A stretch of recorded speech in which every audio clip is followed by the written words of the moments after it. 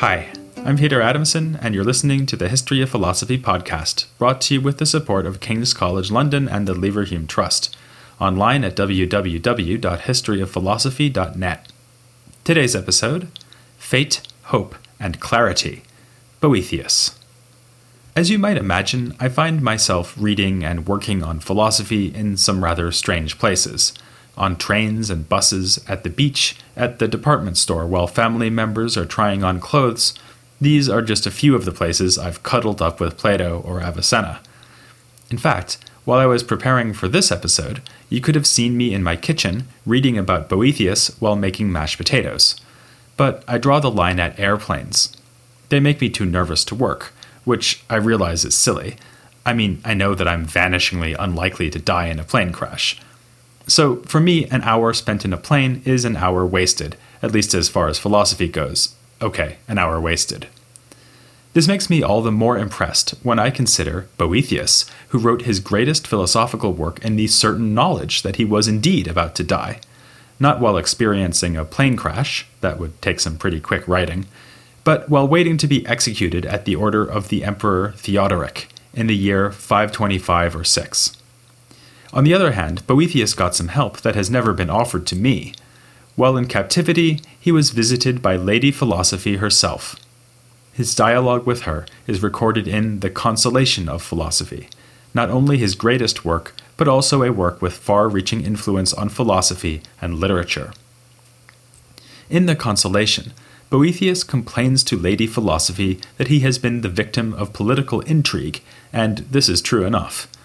He had occupied a high office under Theodoric, but fell from grace when he leapt to the defense of a senator named Albinus, who had been accused of treason. The nature of the supposed treason reminds us that we are now at the end of antiquity. The empire is definitively split into two halves, with the western half wobbling, but not yet fallen. Theodoric was a Goth who had taken charge of Italy in the 490s, but he was not recognized by the East as a full emperor in the West. Thus, Theodoric had a troubled relationship with the court in Constantinople, and was sensitive to the possibility that his independence might be undermined. This is probably what lay behind the charge of treason against Albinus, who had supposedly communicated with the Eastern court. When Boethius spoke out on behalf of Albinus's faithfulness, he fell from favor. He was taken to Pavia, imprisoned, and, after an incarceration long enough that he could write his masterpiece, executed. Because Boethius did live at the very end of antiquity, and because his writings had such a decisive influence on medieval philosophy, he is often thought of as a medieval author. But even if Boethius was in fact ushering in a new age of thought in Christian Europe, with limited access to philosophical literature and disappearing knowledge of Greek, he was not of the medieval age. He was rather a Roman aristocrat, whose thought world was still more like that of Cicero than that of Anselm, Abelard, or Aquinas. You don't have to have a name starting with A to be a medieval philosopher, but it helps. Like Cicero, Boethius was a man with a busy public life, who devoted much of his free time to the study and Latin translation of Greek philosophy.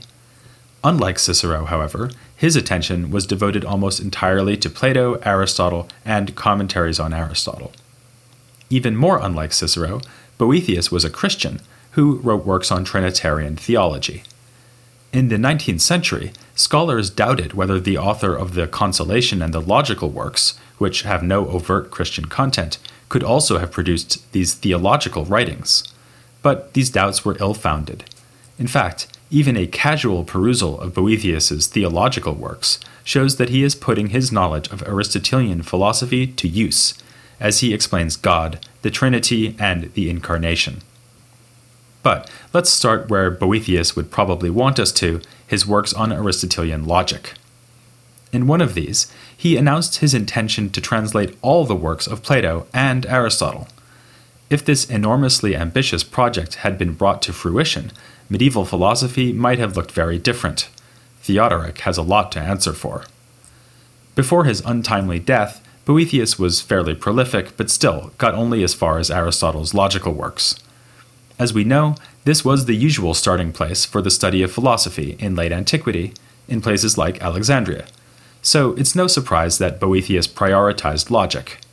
He wrote translations and commentaries, in some cases more than one commentary on a single work, on Porphyry's introduction and most of Aristotle's Organon. He wrote independent treatises too, one corresponding to Aristotle's Topics, but drawing heavily on Cicero's work of the same name. Boethius's focus on logic is not the only thing he shares with the philosophers of Alexandria. He was a near contemporary of the head of the Alexandrian school, Ammonius, and we often find him making comments about Aristotle that match with the remarks of Ammonius and his pupils. This is probably not because Boethius was in contact with the Alexandrian school, but because he drew on the same sources.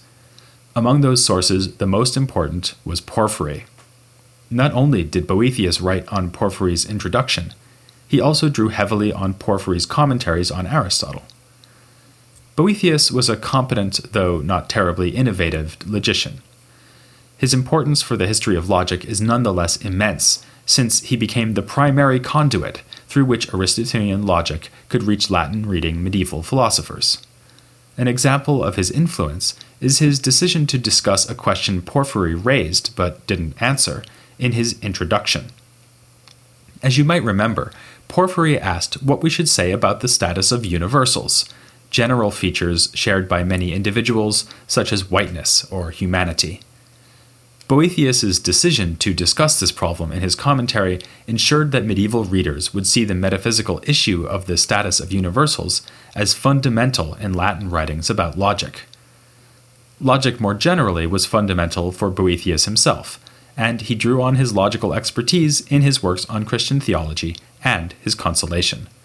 In honor of his interest in the Trinity, I'll give you 3 examples. The first has to do with Aristotle's categories. As you'll remember, Aristotle there classifies types of predicates or terms that apply to things. One class of predicates is relation, which would include, for instance, master and slave, or father and son. I don't choose that second example randomly. In a treatise called On the Trinity, Boethius realizes that he can exploit the notion of a relation to explain the difference between the Trinitarian persons, Father, Son, and Holy Spirit. First, though, he is careful to argue that God is an indivisible unity. Unlike created things, like a human who is composed out of both body and soul, God is, as Boethius puts it, nothing but what he is. Thus, if we say that God is good, we mean not that God is a substance of which goodness is predicated, as white would be predicated of a piece of paper, or as a form, like the soul, is predicated of a body. Rather, we mean that God is simply goodness itself. This looks like a good way of securing God's utter simplicity. Anything we can say about God will refer to a nature that is identical with God himself. But that seems to raise problems for the doctrine of the Trinity. If the Father is identical to God, and so is the Son, then won't the Father be identical with the Son, so that we have one and not 2 persons? Yes and no, says Boethius. They will indeed be identical, but, now exploiting Aristotle, there is still a relation between them that is sufficient to produce the difference in persons. The difference doesn't make God into 2 distinct beings, because adding relations to something doesn't affect what it is in itself. For instance, I might go stand next to you, so that you bear to me the relation of being to my left. If I then go around the other side, you'll have the relation of being to my right. But you remain unchanged in yourself throughout. In fact, you may not even notice. I'll be very quiet, because I'll probably be reading about philosophy the whole time. In the same way, God is subject to relations like fatherhood and sonhood without this turning him into more than one thing. After all, as Boethius points out, a thing can bear a relation to itself, such as the relation of self-identity. This gives us some idea of what is happening in the Trinity, though not a full understanding, because we never experience something like the Trinitarian relationship among created things. This mention of created things takes us to another theological work by Boethius on why things are good in virtue of their existence. Here, Boethius is going to make use of another weapon from his logical arsenal. This one he borrows from Porphyry, the proper or inseparable accident. Here, the idea is that even if a feature cannot be removed from something in reality, it may be possible to remove it conceptually. The standard example is a human's ability to laugh. Porphyry also gave the example of a scar, which, before the invention of laser surgery, couldn't be taken away from the scarred person. The point is that, since such features can at least be removed in our thought, they can't be essential to the thing that has the feature. If the scar on my thumb miraculously disappeared, I would still be me and would still be human. Thus equipped, let's turn to this theological treatise about why things are good. What Boethius wants to explain here is the fact that everything that exists, insofar as it exists, is good. Obviously, the first thing we might want to explain is why Boethius would think this is true. One way of explaining it would be that he is accepting the understanding of goodness and evil pioneered by Plotinus and accepted by Augustine, who is one of Boethius's favorite authors. On this view, evil is just an absence of being, the failure of something to realize its nature to the extent that it could and should. But that means that insofar as anything does exist, it must be good. If it lacked goodness entirely, it would simply cease to be. Boethius is happy to accept this, which gives him a problem. He doesn't want to say things are good in their very essence. If part of what it is to be me is for me to be good, the way that part of what it is to be me is for me to be rational and alive, then I would be good in exactly the same way as God. For God is, as we saw, good in himself. Boethius solves the difficulty by asking us to imagine a situation that can never occur, where all created things exist but God, who is goodness itself, does not. In this case, claims Boethius, things would no longer be good by virtue of existing. They would still be good, all right. Remember that if they didn't, they would cease to exist entirely. But the goodness would only be an inseparable accident, like humans' ability to laugh or my scar. This is because goodness is not part of what it is to be, say, a human, a giraffe, or any other created thing. This is one way that they differ from God. Goodness is thus conceptually separable from being human or giraffe, even if it is not separable in reality. Thus, it is only thanks to the presence of God, as creator, that things are good insofar as they exist. It isn't entirely clear what Boethius means here. One plausible interpretation would be that he is showing his Platonist leanings and thinks that created things continue to exist by participating in God, who is goodness itself, like participating in a Platonic form of good. Goodness comes to them from the outside, as it were, bestowed by God rather than belonging to their own natures. But it is still intimately bound up with their existence because they only exist at all, thanks to the will of God, the first good. Our third and final logical theme is the problem of truths about the future, which seem to make future events inevitable. As we've seen, Aristotle first broached this issue in his On Interpretation, with the famous example of the sea battle, and Boethius takes up the question in his commentary on that work. The reading of Aristotle he offers is also found in Greek commentators like Ammonius. According to this reading, Aristotle solves the difficulty by saying that there are only indefinite truths about future events. Unfortunately, it again isn't quite clear what Boethius means. He may mean that, according to Aristotle, present statements about the future are indefinite because they are going to turn out true or false, but it isn't yet decided which. Thus, if I say, I will watch a Buster Keaton movie tomorrow, then this will certainly wind up being either true or false, but will not become true or false until I actually watch the movie or fail to do so. Alternatively, Boethius might mean that a statement like, I will watch a Buster Keaton movie tomorrow, is right now true, rather than false, but not necessarily true.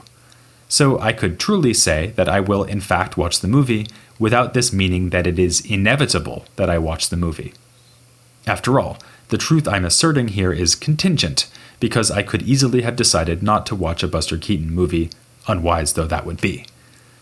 If, on the other hand, I said 2 + 2 will equal 4 tomorrow, what I am saying now will already be necessarily true.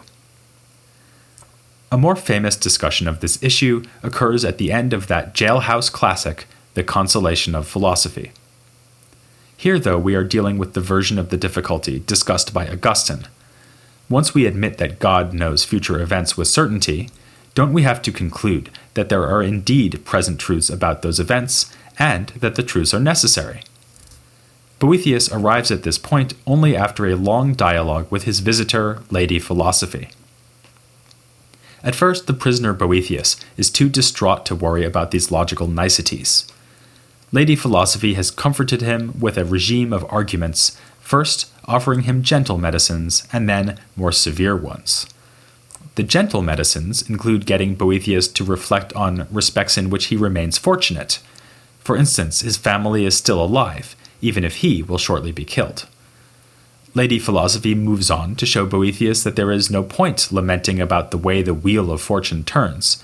That is in the nature of fortune, after all, which stays the same only in that it is constantly changing, raising up the lowly and casting down the powerful.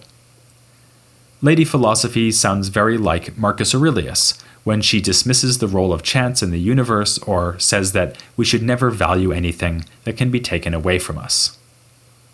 A more Augustinian note is sounded when Lady Philosophy gives her positive account of happiness. It lies not in virtue and self-mastery, as Epictetus or Marcus might say, but is to be identified with God himself, which may remind us of Augustine's City of God. Still, pagan Hellenic sources are never far from Lady Philosophy's mind. She seems to have read Plato's Gorgias closely, as she comforts Boethius by telling him that the wicked of this world only seem to be powerful and happy. In fact, the good alone are powerful and do what they want, whereas the wicked suffer from their own wickedness. What would be good for them, as Plato held, would be corrective punishment. There's more than a hint of Plotinus mixed into Lady Philosophy's medicine too, perhaps filtered through Augustine. For here we find again the idea that evil itself is nothing, and therefore that the wicked are simply failing to do anything when they perform evil actions. Seen from the point of view of divine providence, the world contains no evil.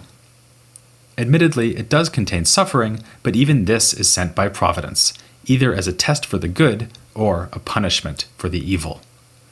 So far, so optimistic, but it does lead Boethius to this difficulty about providence itself. If God providentially knows everything that will happen, then isn't everything necessary? Lady Philosophy admits that it seems so, because God obviously cannot be wrong about anything. Since it seems that he could not have certainty about things that are in themselves uncertain, there is no possibility that the things he knows be otherwise. Thus, all things that God knows, including future events, are necessary, but God knows everything, therefore everything is necessary. Towards a solution, Lady Philosophy points out that if you see something happening presently, that doesn't make what you are seeing necessary. She gives the example of a chariot race. If the motions of the chariot drivers are not even necessary while they are occurring, then much less could they be necessary before they occur. Moreover, as they are occurring, you can be certain that what you are seeing is happening. This shows that, in a way, certainty is indeed compatible with the absence of necessity. The problem is that future events don't seem to be like this. From our point of view, they are still open or unsettled in a way that a present event is not. But our point of view is not the same as God's.